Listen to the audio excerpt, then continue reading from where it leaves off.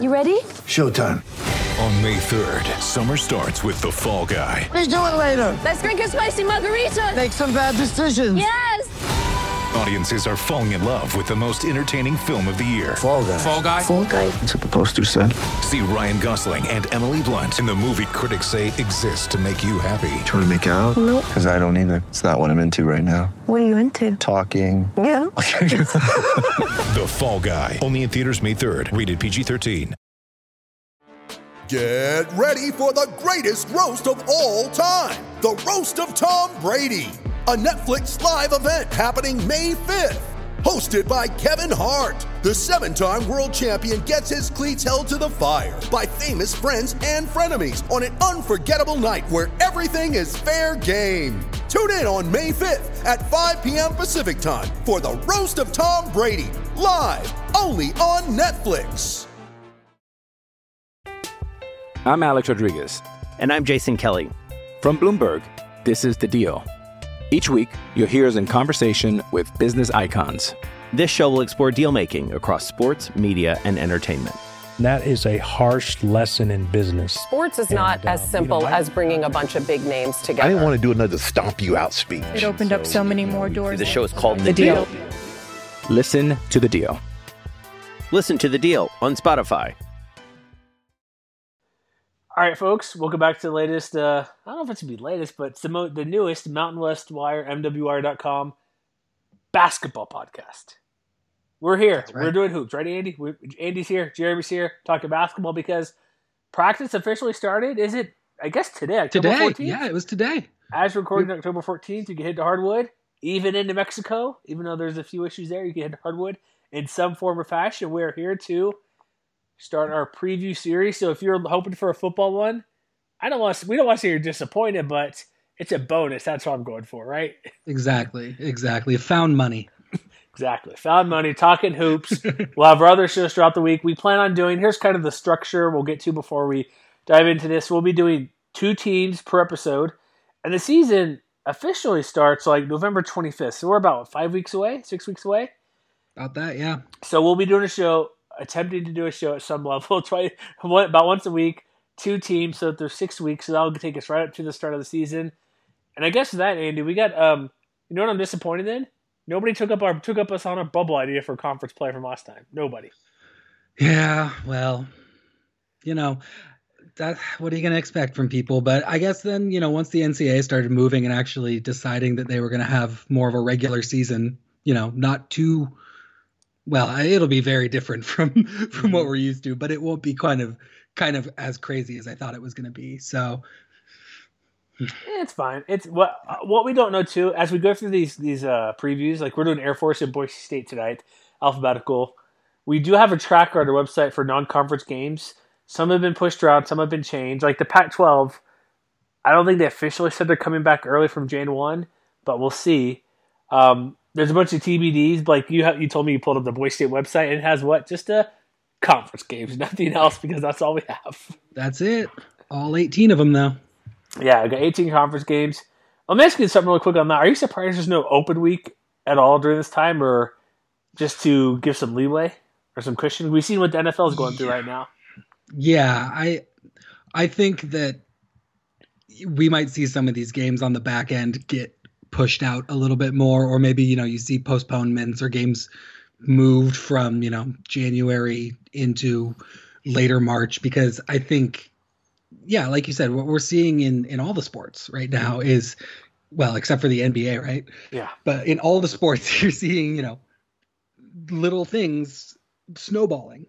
It starts with one infection, and it, now it's the whole team, and now it's their last opponent, and now it's that team's next opponent. It's like It just compounds on itself. So I think that it would have been smarter to build a bye week in here. I think that it was very ambitious not to do that.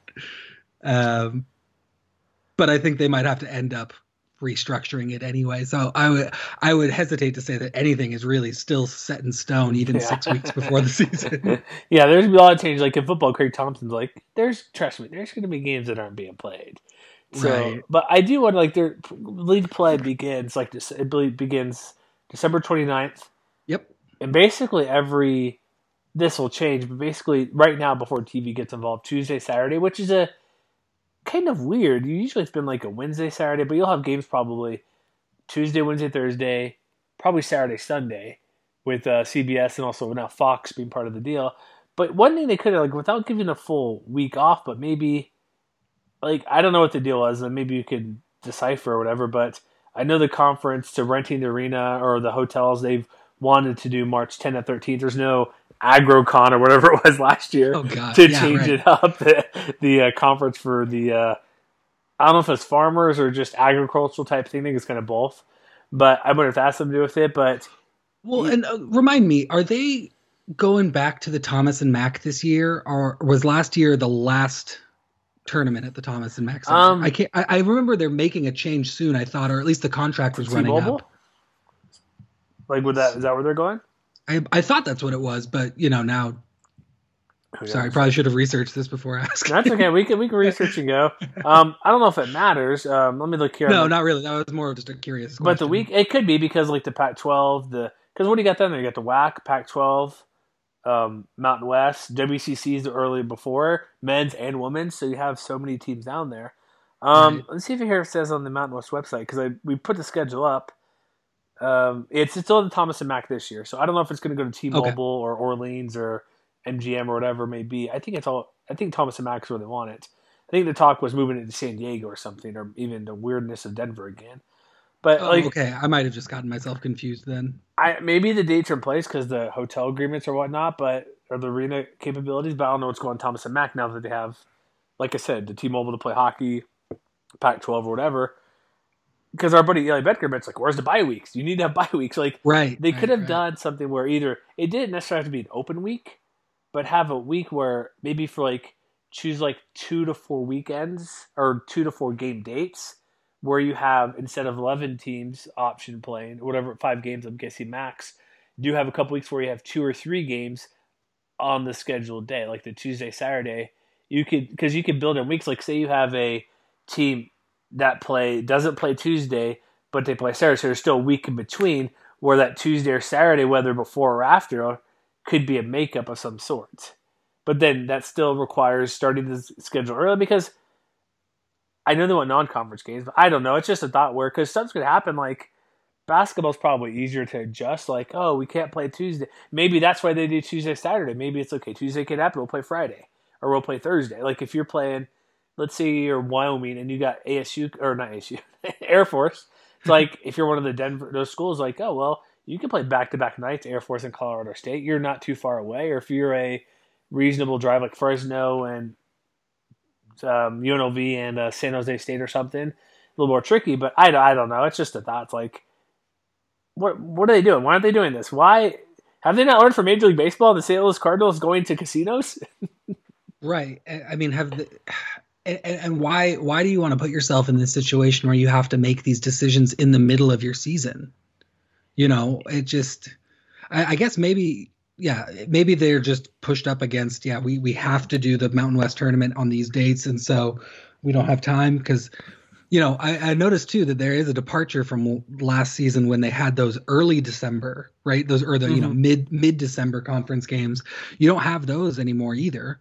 So it's even more compacted actually, rather than expanded, it's all week to week. It's December 29th, January 2nd, January 5th, and so on until March, or I guess March 6th. 6th, I don't know. It's we hope for the best, but it's we said, I think these dates are going to change, at least, a few of them. Yeah. And maybe the tournaments themselves. And I know the NCAA is really committed to having, March Madness kind of on its normal schedule. But I think being committed to, wanting that's kind of what we're all doing right now during the pandemic, right? I want to go see Tenet at the theaters on the big screen, but I'm not going to do it. Yes. I'm like, no. I'm more inclined to whispers, website, get the movie without paying for it. But no, I want to see the Christopher Nolan movie on the big screen. I want to see Black Widow. I wanted to see Wonder Woman. I I wanted to go to a college football game in person with more than 4 people there. It's not going to happen. Yeah. So I think, the NCAA might have to make that same decision as it comes to March Madness, and maybe it's April Madness or, May Madness this year. We talked about this before. It's like, right. Have them, like, I know today they announced, like, Vegas, which is awesome. I don't know if it's Thomas and Mack, but I think it's probably T-Mobile.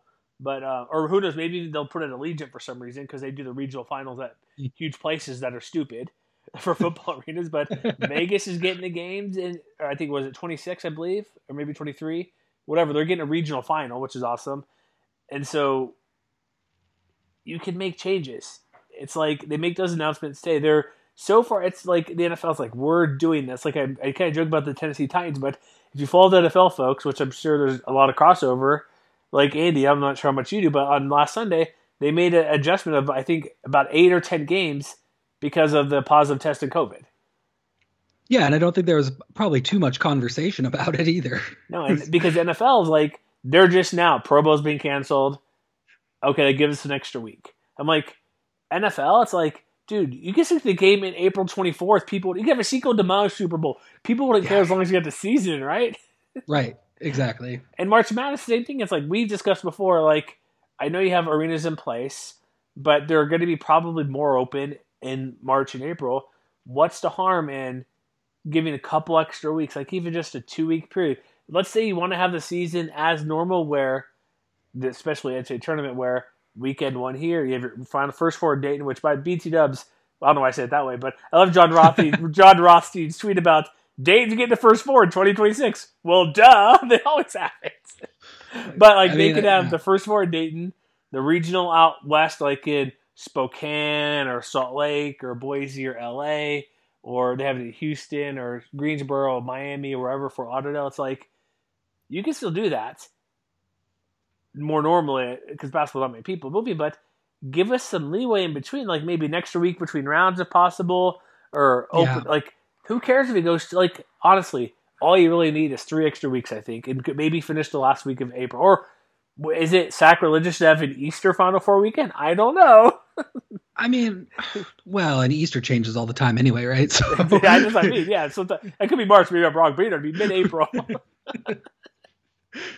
Yeah, I don't know when Easter is this year, so I can't really answer that question. I never know when Easter is. It just gets you. Right, exactly. Someone just tells you that it's Easter. I don't know, but we'll see what happens. But that's how the season's set up. It's a tight fit. This is our first show we're doing this stuff, so we're kind of getting stuff out of the way.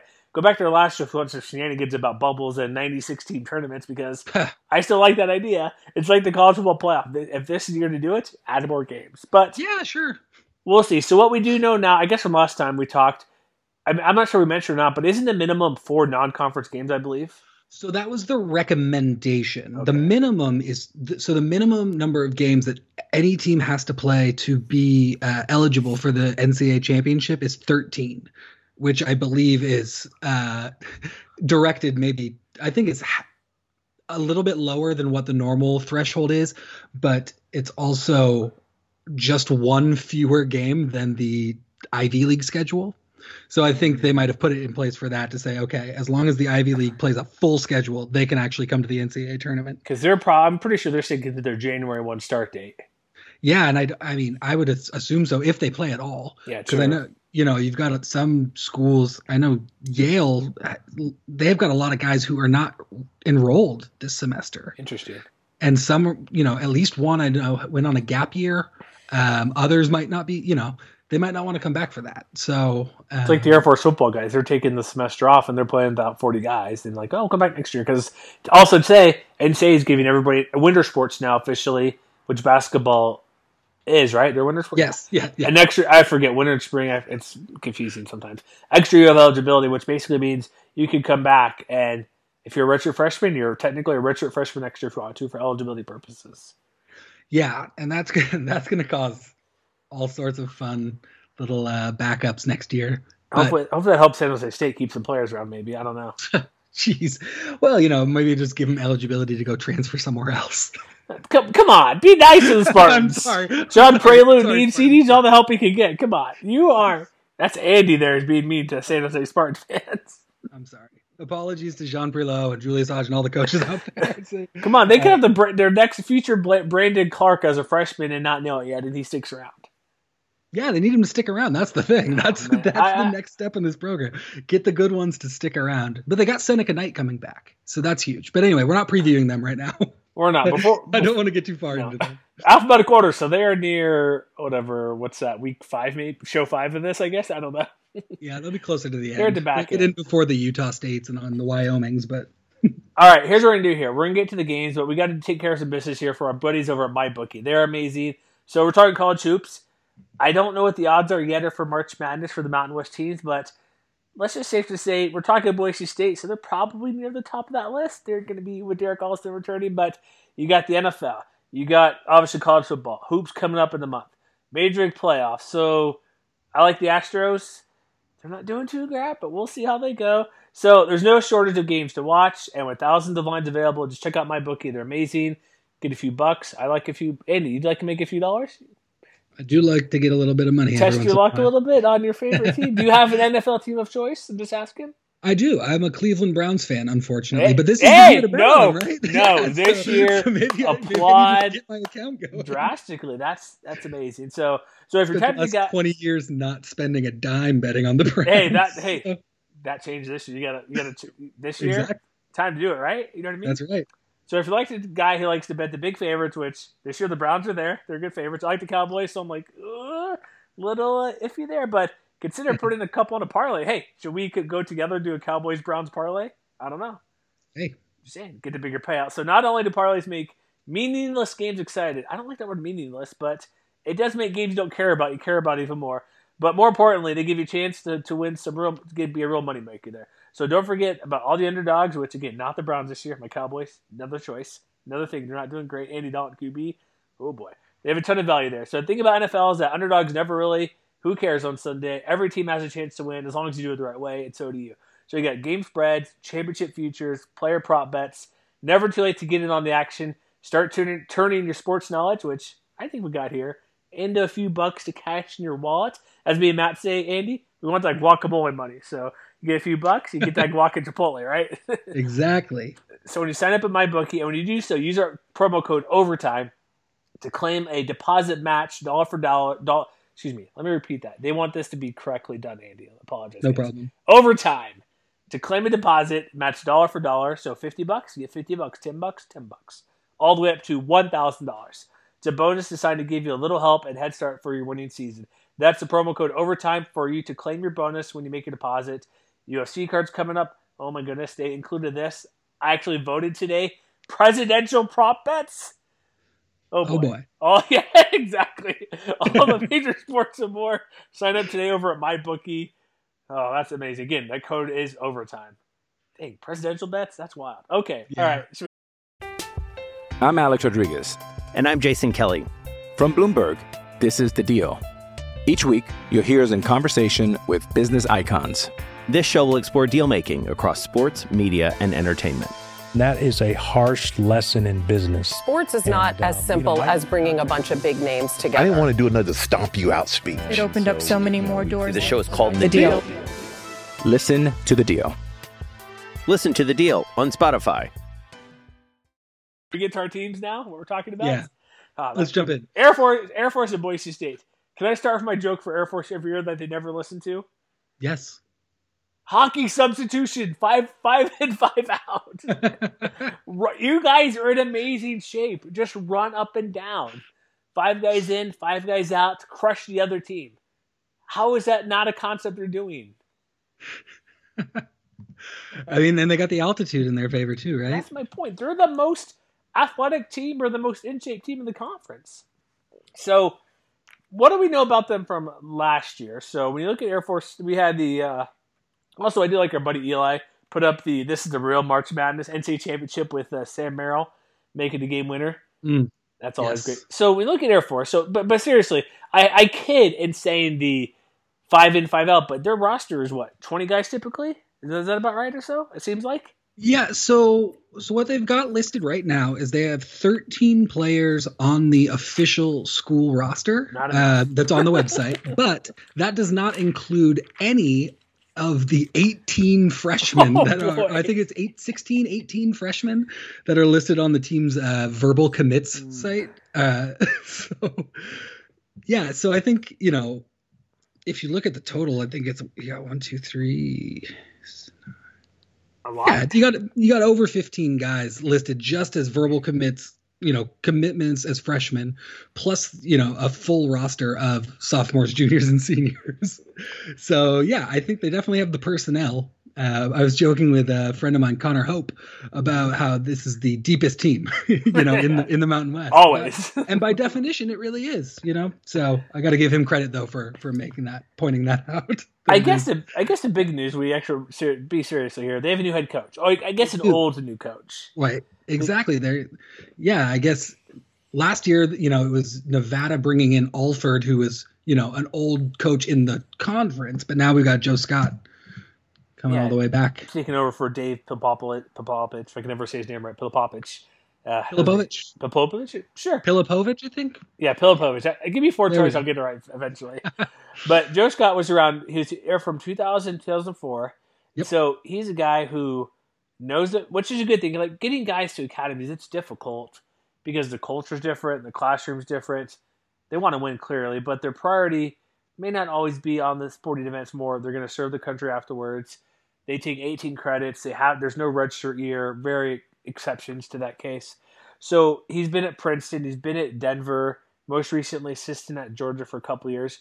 But when he was at Air Force before, he was the year where they were awesome, but then also had the distinction of losing in the first round of the Mountain West tournaments, where they went 22-7, 12-2 in conference play, won the conference, went to NCAA tournaments.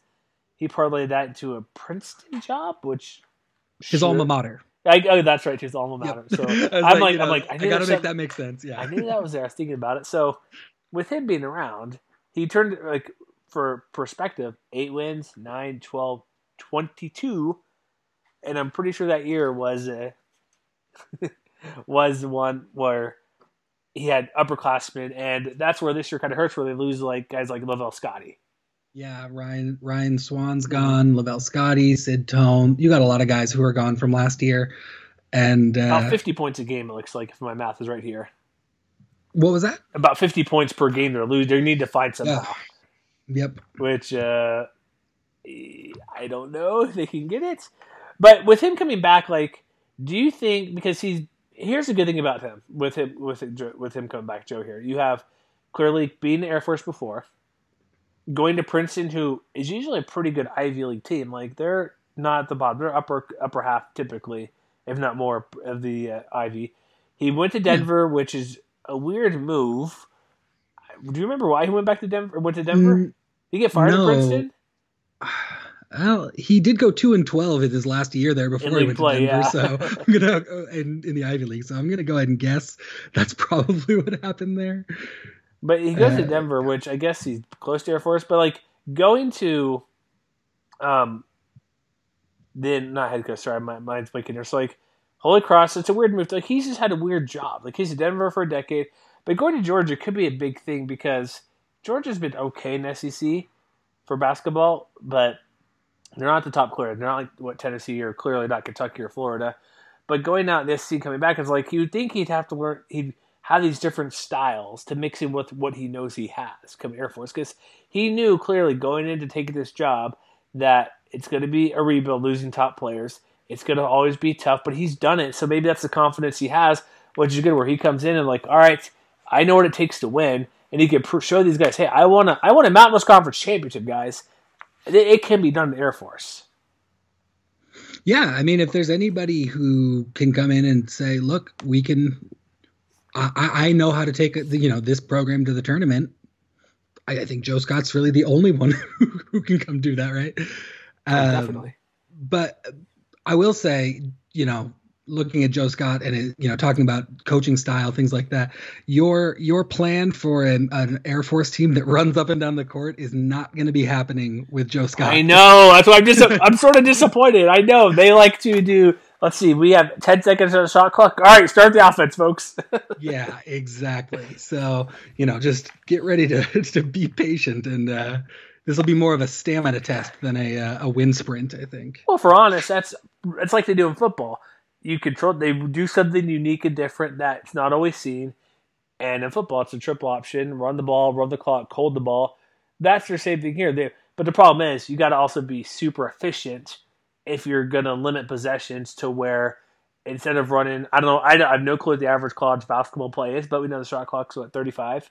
Like they're probably going to take. They honestly probably want to take at least 30 seconds of that. And so let's say their average possession is 10 seconds longer than the other team, which I don't know if that's huge or not, or if that sounds right, but 10 seconds every time you have the ball adds up. You know what I mean? Like you're going to get so much fewer possessions. Just to give you a little bit more of the like real numbers here, I'll give you, no worries. I'll give you Joe Scott's last numbers when he was at Denver. This is coming off the KenPom website. Perfect. So the D1 average possession length is 17 seconds. So each possession is about 17 seconds, right? Joe Scott's team was near last in the country at almost 21 seconds. So he's like 3.5 seconds over the average, but in when you're averaging about 60 possessions a game, 3.5 seconds turns into about 3.5 minutes, right? That's how that math works. Something like that, yeah. Something like that. so you end up with the ball in your hands quite a bit more and, out of the other team's hands. So there is something to be said, right, for controlling the tempo like that. Question for you. I'm on KenPom now. Is the ADGT adjusted time of possession? So on the front page, the ADJT is the adjusted tempo. I believe that's what you'd be looking at. If you actually go one click in, onto the team page, you can see the average possession length is actually right underneath their tempo. Okay, just so you know, 2004, Joe Scott's team, dead last in adjusted tempo. Yeah, and they got to the tournament. So I'm not saying it's a bad thing, but I'm just saying, they were 326 in tempo. So that's not a bad thing, because if it works, it works. It's like, but the only problem with that is if you're ever cold in a game and you're not in your shots, you're going to get blown out. Because teams will sort of adjust to your play. Like if you're walking the ball up, taking 28 seconds, whatever it may be, you're doing, like you said the average is 17. Let's say they're 25 or something. Clearly it's going to be more than 17 if they're at the tail end of that. But teams aren't going to, unless it's a clear fast break, it's like, we get to rest a little bit. I don't know, resting because the defense can be still struggling or using energy and be going up against. Because here's the thing too, like we know if you're familiar with basketball, Princeton offense, the backdoor cutting. This offense, while it's slow to develop or slow to make their play, Andy, they're moving everywhere, right? They're not just sitting. Oh, yeah. It's not four quarters sitting there like what they did in '84 with the Villanova game. They're not doing that. They're passing the ball around. They're moving. They're making it work. So these deep offenses, or the opposing team, I should never get it correctly. The thing is, I'm trying to get to. They're not gonna. If there's a bank shot, they're gonna play hard. Clearly, they're gonna work at it. But their odds of getting the ball and trying to sneak a fast break all the time. Like if you're playing opposite type of team, like who wants to run and gun, that's going to be a fun game to watch or interesting. But you're going to be using so much energy on defense. Like that's what they want to do. They want to wear you down. And when they get the ball, do they want to run down for a break? If it's there, it's there. But clearly, they're probably not. So their offense will be more quicker than Air Force's. But I don't think it's going to be at the normal pace. But that's how they get you. It's like, they take 30 seconds or 25 seconds, but they're going to be passing the ball. They're going to be moving the ball. There'll be cuts. There'll be drives. There'll be random defensive fouls because you're being lazy on defense. So just because they're taking their time, it's not going to mean they're going to be a team that's just dribbling past to spot one on the perimeter, pass to the corner three. Sure. No, they're moving in and out. They're driving their back door, and they're going to do what they want to do. And that's, again, I kind of joke, but that's why they're in great shape. And that's how they could wear teams down and still win 40-39 or something. Absolutely. No, and I think, there are ways to make that successful. I think the problem that for this year is it's guys who have not been running that system and guys who are already not the most experienced guys in the first place, and asking them to run what I imagine is a pretty difficult system maybe to learn at first if it's brand new for you. I think that's going to just cause some growing pains, but maybe in year 2 or 3 of the Joe Scott, second era in Air Force, I think you might start to see those improvements like you did in his first stint. But I like you mentioned before, I think that team that went to the tournament for Air Force back in 2004, they were a pretty upperclassman heavy team, if I remember correctly. Well, okay. I mean, I guess Nick Welch was a sophomore. Antoine Hood was a sophomore. Okay, maybe not bad, but guys who had been there and had been at least exposed to it a little bit. I think this year you're going to have issues maybe with guys learning it, but maybe not. Maybe everyone will pick it up great and they'll have no problems keeping up with the athleticism like you mentioned, because they're so well conditioned out there. So I'm looking for good positive things to say about the team and what's coming through. And so I do think that their style could absolutely confuse, it's like when you face the knuckleball pitcher, right? Yes. And you're going through the rotation and then you get all those fastball guy. Hey, the knuckleball pitcher might not be the best pitcher, but he might catch you on the wrong day. Tim Wakefield, folks. Exactly. So maybe Air Force can be, maybe a Tim Wakefield, maybe more of a J.A. Happ, who knows, or somebody who throws a knuckleball. But yeah, I mean, I think that could definitely throw off some teams, especially teams who don't necessarily dictate tempo themselves, who might play to whatever their opponent's tempo is. Joe Scott teams know what tempo they're playing at, so I don't think you're going to have much of a problem with them trying to kind of dictate that, at least on their end, as much as they can. And one of the biggest things too, like retaining AJ Walker is a big deal. He was looking at TCU, Texas Tech. Like I have it right here. Like he was about 11 points a game. But he scored 42 points in Mountain West tournament. What was it? Probably I think 2 games. Yeah, 2 games. So he's there, and so you have him come back and like looking who they have come back. Like the playing time's out there, but it's like with the academy. It's like again in football. There's a guy. Actually, I think his name was Brad Roberts from when they played Navy a couple weeks ago. When I was looking to a recap show, looking up stuff or writing things about it, like he's not listed on their official roster. I'm like, what the heck? Where did this guy come from? And so the system's different, clearly, but they're there, they practice, like they're into. I know basketball's not like football where they run that triple option, especially with Joe Scott, a new system there.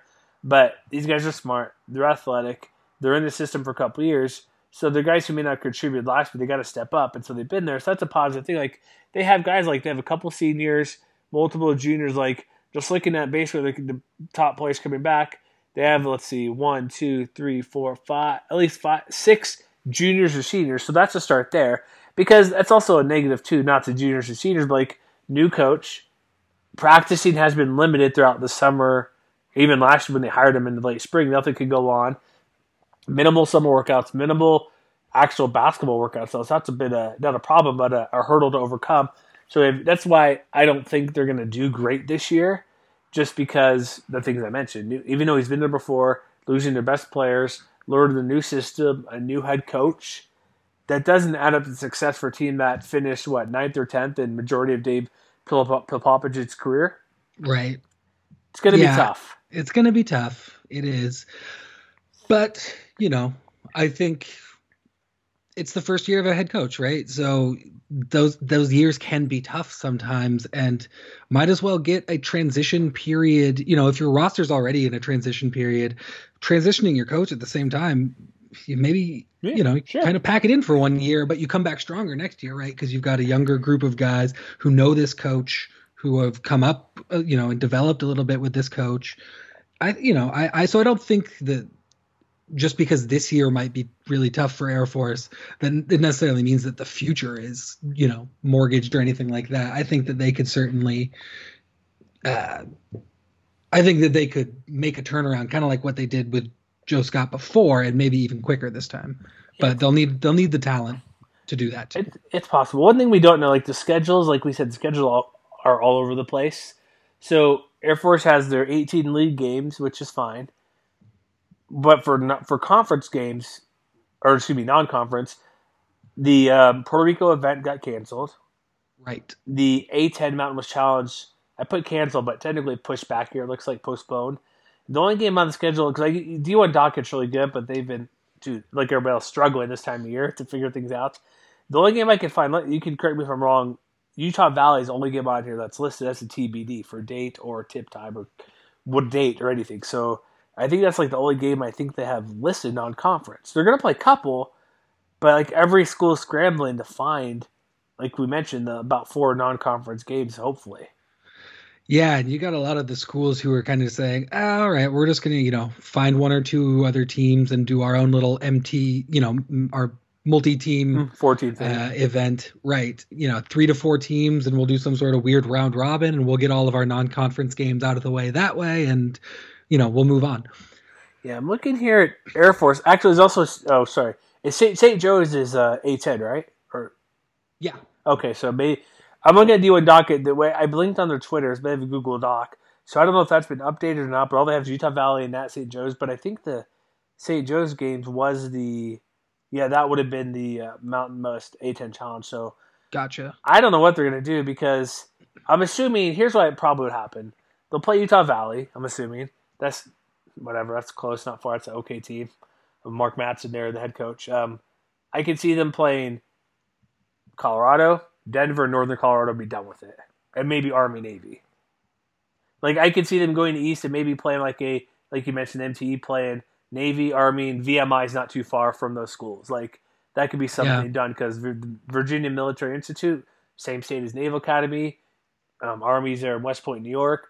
I could see something like that because people like those type of games. Like, they played at MSG last year, I think it was. Air Force and Navy, I want to say. Or they played somewhere, something like that. Just so put them in the Pentagon or something, right? South Dakota? That's what. Oh, no. Where's Pentagon? The real Pentagon. The actual Pentagon? In DC, yeah. I got to imagine that it's, locked down and there's no COVID getting in there, right? That's why I'm thinking Air Force. Well, actually, maybe not. It's Chief of Staff or whatever, not the Chief of Staff, but the heads, what is it, the top military guys or whatever, or the, I forget the term because I watched Space Force on Netflix. What is it called? Have you watched that show? The Joint Chiefs of Staff? Yes, that's what it is. There's a bunch of issues at the moment for COVID. Like, whether... Yeah, good point. Yeah, I guess I don't know why I thought Washington would, of all places, would be the right place to go right now to avoid that. There's been some stuff going on, but I don't know what they're going to do, but they're going to play a couple. Like, this season, I do like your idea, your half-kidding idea. Let's get the cruise ships aren't doing anything. Let's rent those out for games. Yeah, so for those of you who may not have seen my Twitter earlier this week, I think it was. I think so, something like that. It was a good one. Yeah, there was just a joke about, I think, actually it was our friend Eli who had posted a picture of the Carrier Classic game, right, where they played on an aircraft carrier. UNC Michigan State with that amazing photo. That was awesome. Exactly. And so, yeah, the idea then would just be get 200 of those and just, dock them off the coasts, 100 on the West Coast, 100 on the East Coast. And you got the Gulf Coast too. Come on, don't forget them. Oh, sure. Exactly. Yeah. Just stay away put the a couple season. in the Great Lakes too. Great Lakes. Anyway, yeah, just play their games there and, you'll be safe. So what do we think about Air Force? Like, without knowing much of anything of who they're going to play besides league games, is it them and San Jose State battling for that bottom spot? Yeah, I don't think you really have a third team that's joining them necessarily. Wyoming's not going to be that bad, right? They're going to be much No, I like Wyoming. I think, I'm not saying that they're going to win the league or anything, but I think that they're going to put some pretty clear daylight between themselves and that last tier. Gotcha. That's what I think too. Okay. I'm agreeing. Like they might pull off a weird upset just because of 2020 moving into 2021 being weird and what it is, but yeah, I like if we look at do a quick snapshot of the league, like we're gonna talk Boise State, they're gonna be really good. San Diego State's gonna be at the top as well. Like Utah State with Nemus, possible player of the year. UNLV is improving under Coach TJ. Like CSU with Nico Medved there. Like Wyoming's gonna jump up. Nevada with Alford. Like there's some good coaches and good teams, but it's going to be them near the bottom. So it's going to be tough, right? It is going to be tough. I will say one, besides AJ Walker, who we talked about a little bit, I do like Keaton Van Solen. He's a senior forward on the Air Force. He didn't really get, a lot of huge numbers last year, 3.5 points per game, 3 rebounds per game. But I will say when I was doing some research for those what was it, the 5 for 21 pieces that we were doing. He kept coming up when I was looking at, the rebounders and shot blockers. He was coming up as a guy who was making the most of the minutes he was playing. So, I think he's going to get thrust into a starting role here for Air Force. And if I had, I think AJ Walker's probably the best choice if anyone was going to get any, all Mountain West honors. But I would say, Keaton Van Solen's not a terrible next choice for somebody who might break out and be a little bit of a surprise, I guess. So there's a positive thing that I will say about Air Force basketball. Good. The one thing I'll say one thing too, like when Joe Scott was on the first time before, he's going to instill defense to the millionth percentile. Because when he was there, he gave up about 50 points per game. And last year, they're near dead last of 75 per game. And they force turnovers. They're great. Defensively, it is amazing. I was looking, we were back on the Joe Scott, or we were looking at the 2004 Air Force team, right? The last Joe Scott Air Force team. I noticed there was a game in there that they lost to Texas Pan American.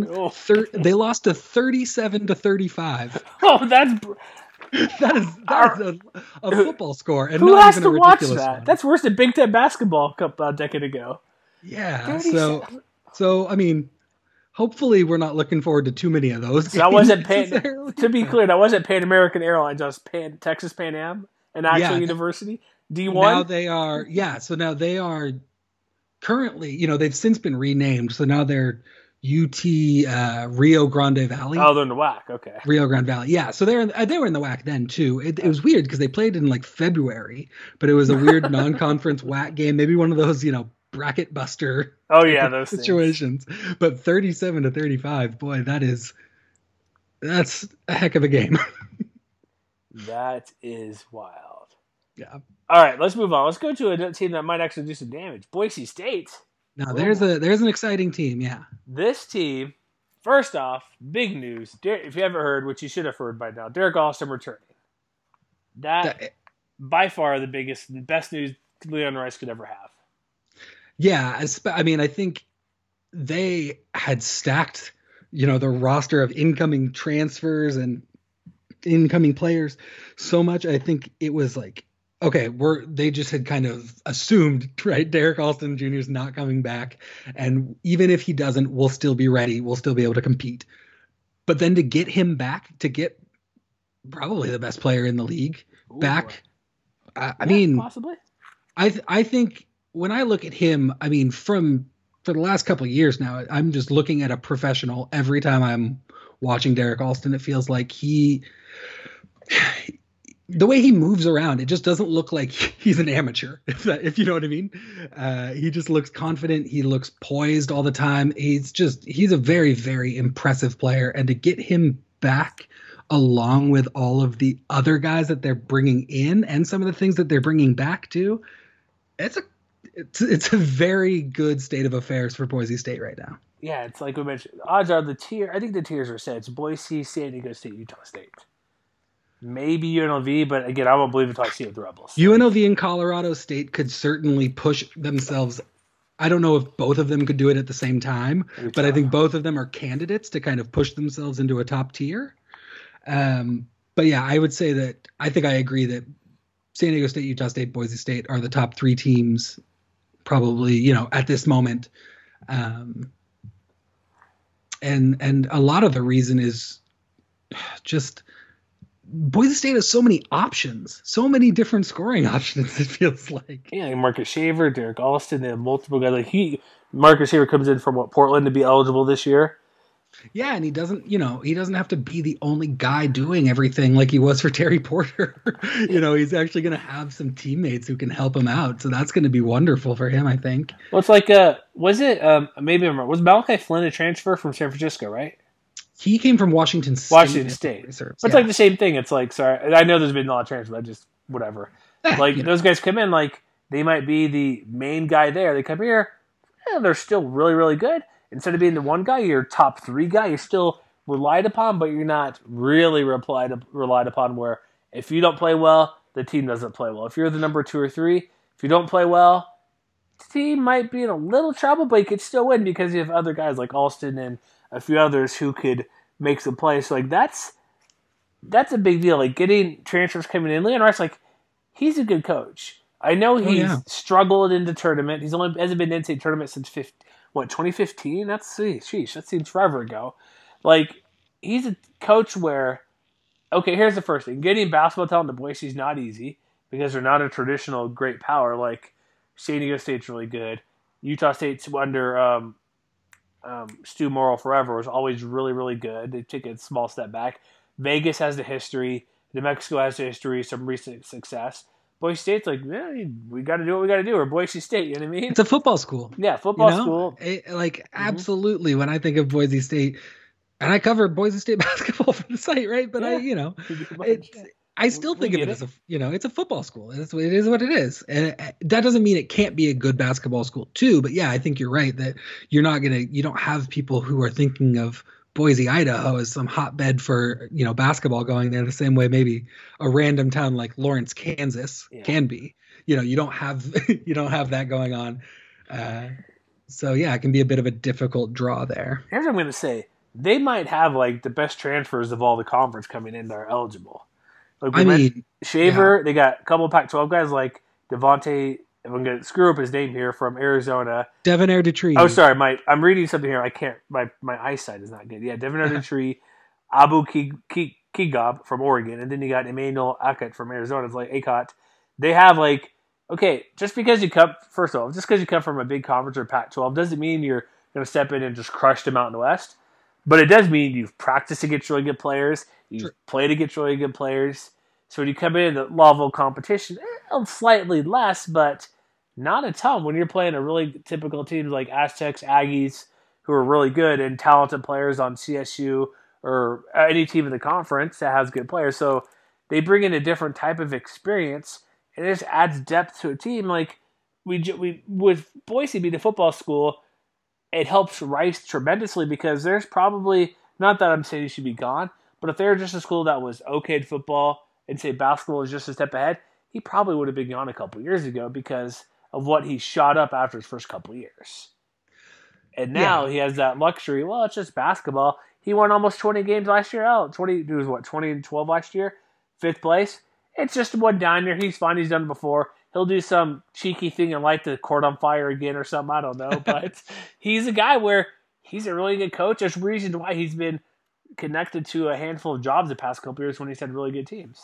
Yeah, and I mean, I think it's important that he hasn't taken those jobs too, because I think that there's a good relationship there, right? Between, it seems like Leon Rice and Boise State is just kind of a nice match. And it's one of those things where as long as neither side gives the other a really, really strong reason to break things up, then it's probably just going to continue, ad infinitum, right? It's just going to go on forever. So exactly. I will say a point of order quickly. Abu Kigab did play last year for Boise State. He transferred mid-season.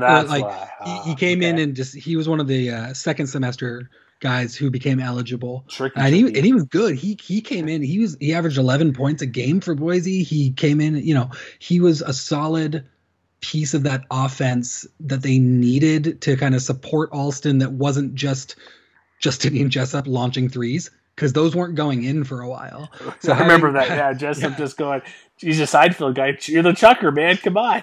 Right. So yeah, having Kigab come in was big, and he'll be big again. But another transfer we didn't mention yet is Mladen Armis from East Tennessee State.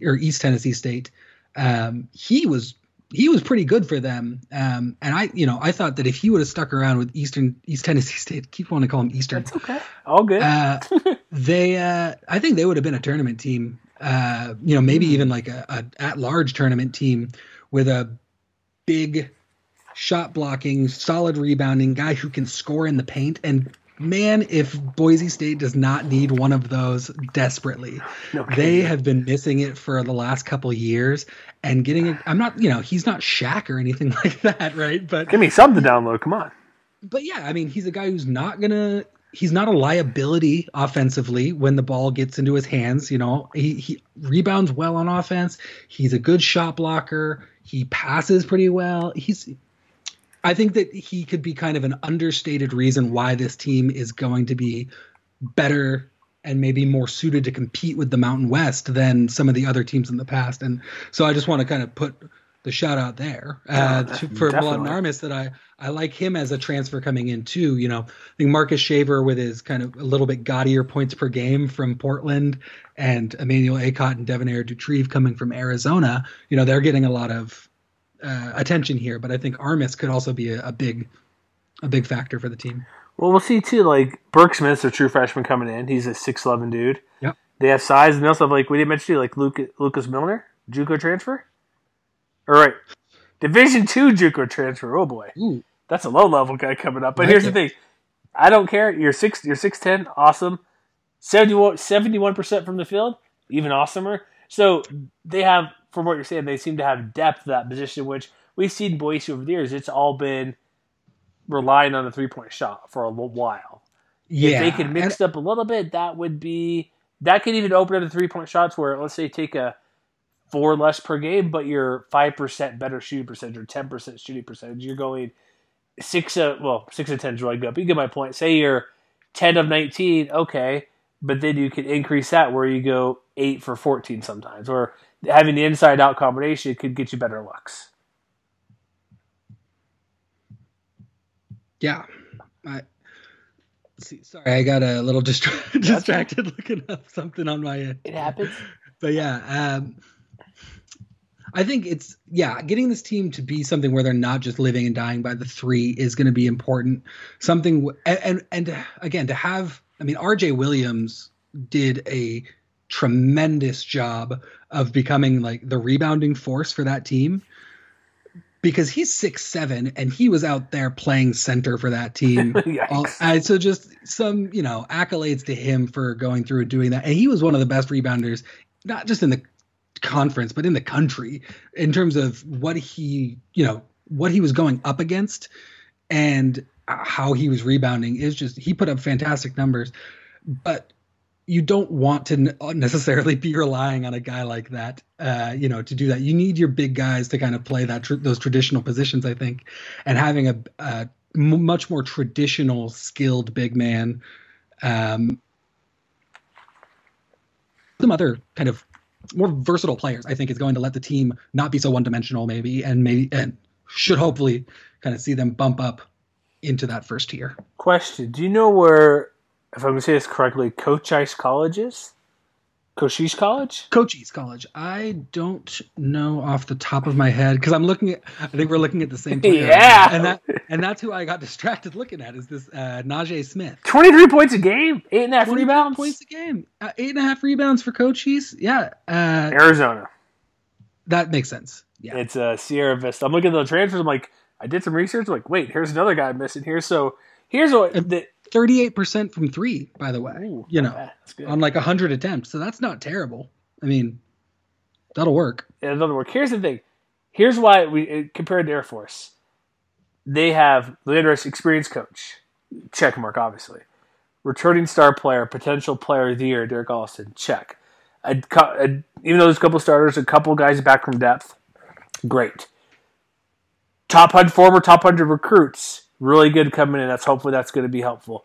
You have other guys who came, like I said, mid-season guys last year. Having the experienced coach, like this mixture of players will take a bit to get going, just because I'm not sure how many were practicing last year on the team, like a couple words, because they're transfers and they can sit out the year, which is like now. I know Acott was with the team last year practicing. So you have a couple of those guys getting together. That helpful, but it's a little bit different when it's a real game. But also, if there's nobody in the stands, it's like just a normal scrimmage, essentially. It's going to be like practice. So that's a kind of equalizer. But I think the mixture of who they have coming in, starting at the top from coach, great player, couple returning guys who practiced but couldn't play last year, new guys coming in, played at a high level, their play was at a high level, but the competition wasn't great. Like, there's enough there to where you could see things go right. Like, there's a reason people are saying this is the best team Rice is going to have since like 5 or 6 years.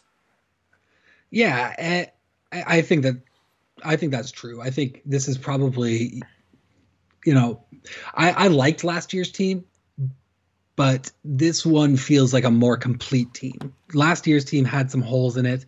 It had experience. You had the chucker, come on. You had the chucker. Yeah, I mean, you had Justinian Jessup, you had Roger, RJ Williams, you have Alex Hobbs. You've got, these guys who had been there for a long time, and not to, tarnish their legacy too much, but I don't think they achieved what they set out to achieve. No. I think that's fair to say. And I think that, obviously this team hasn't achieved anything yet either, but they do certainly seem on paper like they've got a heck of a chance to do it. They do. Let's get to the schedule really quick before we wrap it up. It's been reported right now. Well, schedule's been changed crazy, so I'm not sure what's accurate or what's not entirely. But what I fear, they have their games that are still scheduled with dates to be considered or be ironed out. Tulsa, at BYU, Santa Clara, Cal State Northridge. I see Texas A&M here. Is that still on their schedule? Are you looking at the D1 docket? No, I have mine written down. I have. Oh, you have it written down. Going through Lindy's magazine too, but I could pull up D1 docket. But I saw Texas A&M mentioned somewhere. On D1 docket, they have. Yeah, they do have the A&M game in Houston. They have 1, 2, 3, 4, 5, 6 of those games. That's a decent schedule. Rhode Island's not on there anymore because of the challenge, but they also in the Orlando Invitational, that I think that got changed, but that's going on basically when the season starts. They're going to start with Kansas. That's reported. So that's what's Kansas? A top 15 most likely team, top 10 team, I believe. Oh yeah, they're going to whatever. They're good. We know they're good. They're a good team. Yeah. So I just forget where their rankings could be. Nothing's come out yet, but let's just assume a top 10 team per usual, right? With Bill Self there. Sure. So I think that's easy. Game 1. Come on, pull the upset, do it. Hey, yeah, I mean, why not, right? I was rooting for Boise State to do this last year as well when they faced Oregon in their first game, and that did not go well for them. So, do it better this year. So yeah, it's like it's a totally different situation because I think last year they were going, to Oregon to play that opening game.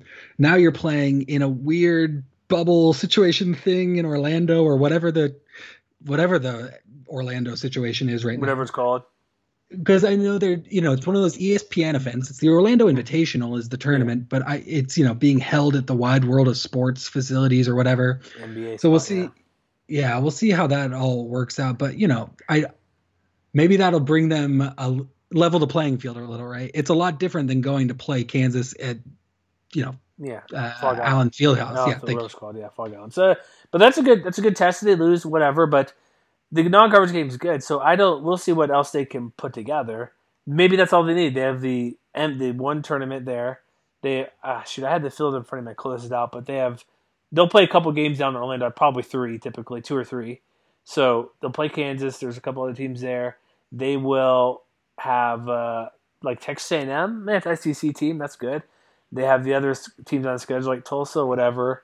There's no like lower Division I or D2 schools, like whatever you want to think about Northridge or Santa Clara, they're fine. You know what I mean? You're going to play teams out west. BYU could be a pretty good team from what they are talking about last year and what they have this year coming in. Like they have a couple guys like Purdue transfers coming in. Mark Pope. Yep. Love Mark Pope. He's my favorite coach ever. He's awesome. He's great. I wanted him a ton of Nevada could have had him, folks. You could have had him, but didn't listen to me last year or the year before.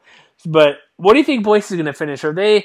Would you say we can make our predictions later? But I'm safe to say you and I are going to have them like as a top 2 team. Definitely top 3. What you had? I would say probably top 3. Yeah, I'm hesitating a little because I don't know that I'm going to commit to top 2 at this point. Okay, but fair. I think that they should find themselves in the top 3, and if they don't, then it will, it'll be a disappointment. Probably with I know the roster's got to come together a little bit, but with Derek Alston back and all of this talent, man, you don't have time for it not to come together. You got to do it now. You got to strike, and I think anything under 3rd would be underperforming compared to what's on the roster. So let me ask you this: let's just say they're 3rd, mm-hmm. Do you feel that Mountain West is getting 3 Mountain West tournament or 3 teams in the tournament?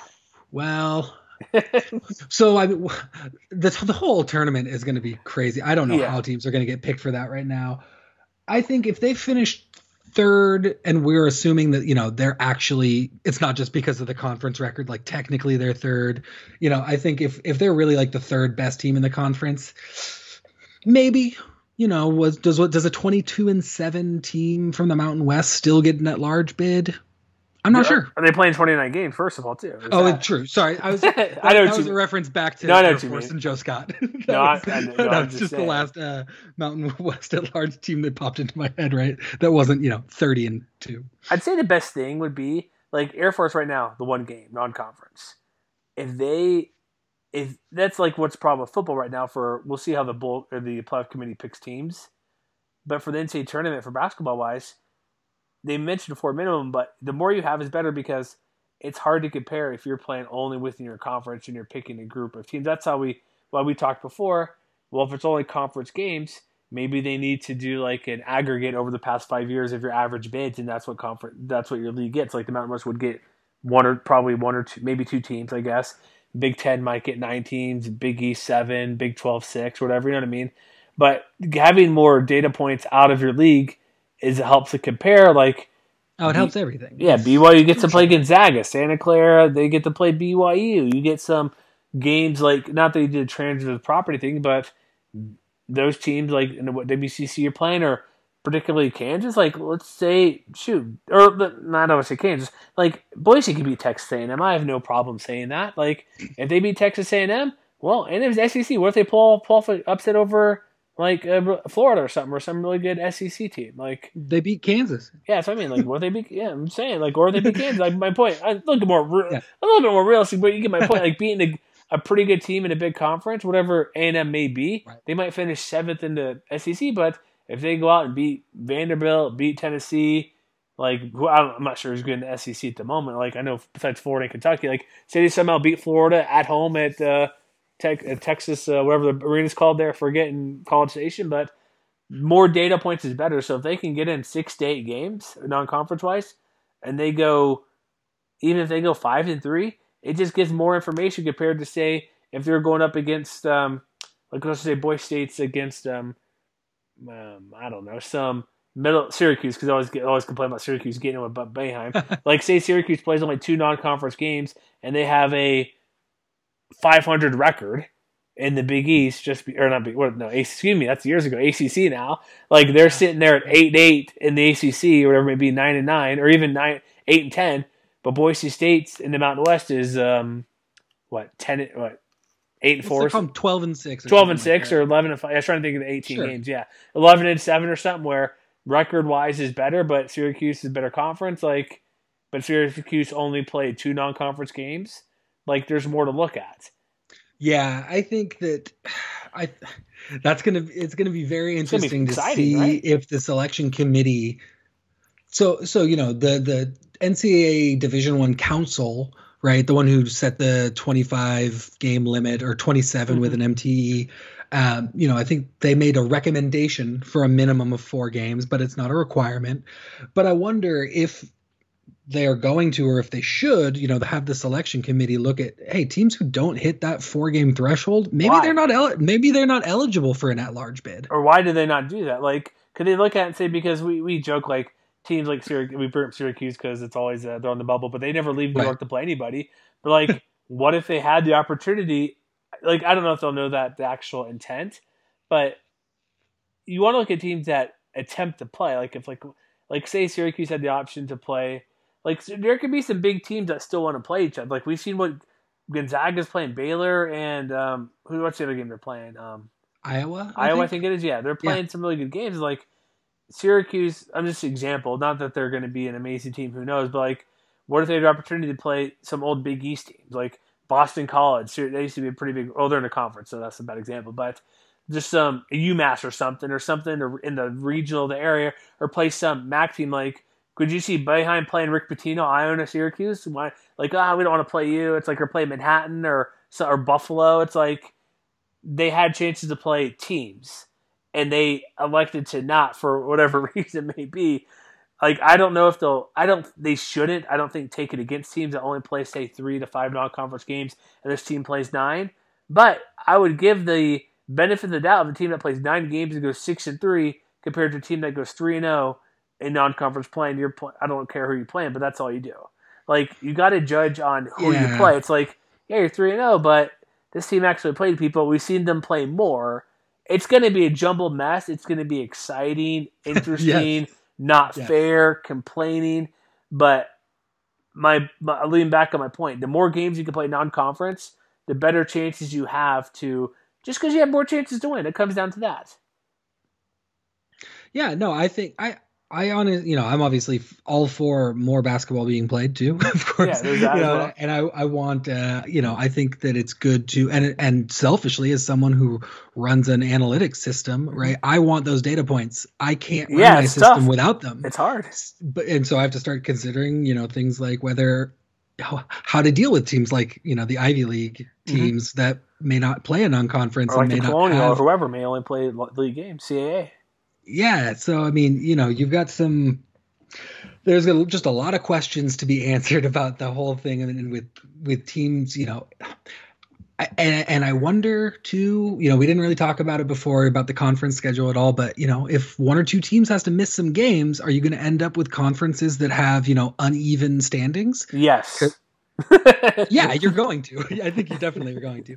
But how is that going to get factored in, right? How do you look at an 8-8 team from one league against a 9-9 team from the same league? I don't know. It's just there's going to be all sorts of crazy things, and we're going to be scrambling from today until whenever the season ends, whatever day that ends up being. We'll see how it goes, but I think that wraps up for today. We went an hour. I was not expecting to go an hour on a basketball podcast. Yeah, so congrats to us, right? Can we give a pat on the back for saying that? So, we'll see how it goes, but yeah, Air Force today, Boise State today, next week, or whenever next show. I can't say next week because who knows when you're listening. But if my ABCs are correct, Colorado State and Fresno State, correct? That's what I thought. Yeah. All right, okay. That's what we'll get next time. So that's what we're doing. I don't care if it's right. We said it. We're doing it. So check us out, MWWire.com, Twitter, Facebook, all that great stuff. MWC Wire on Twitter if you want to yell at us or give us some feedback or whatever you want to do. But subscribe to the show.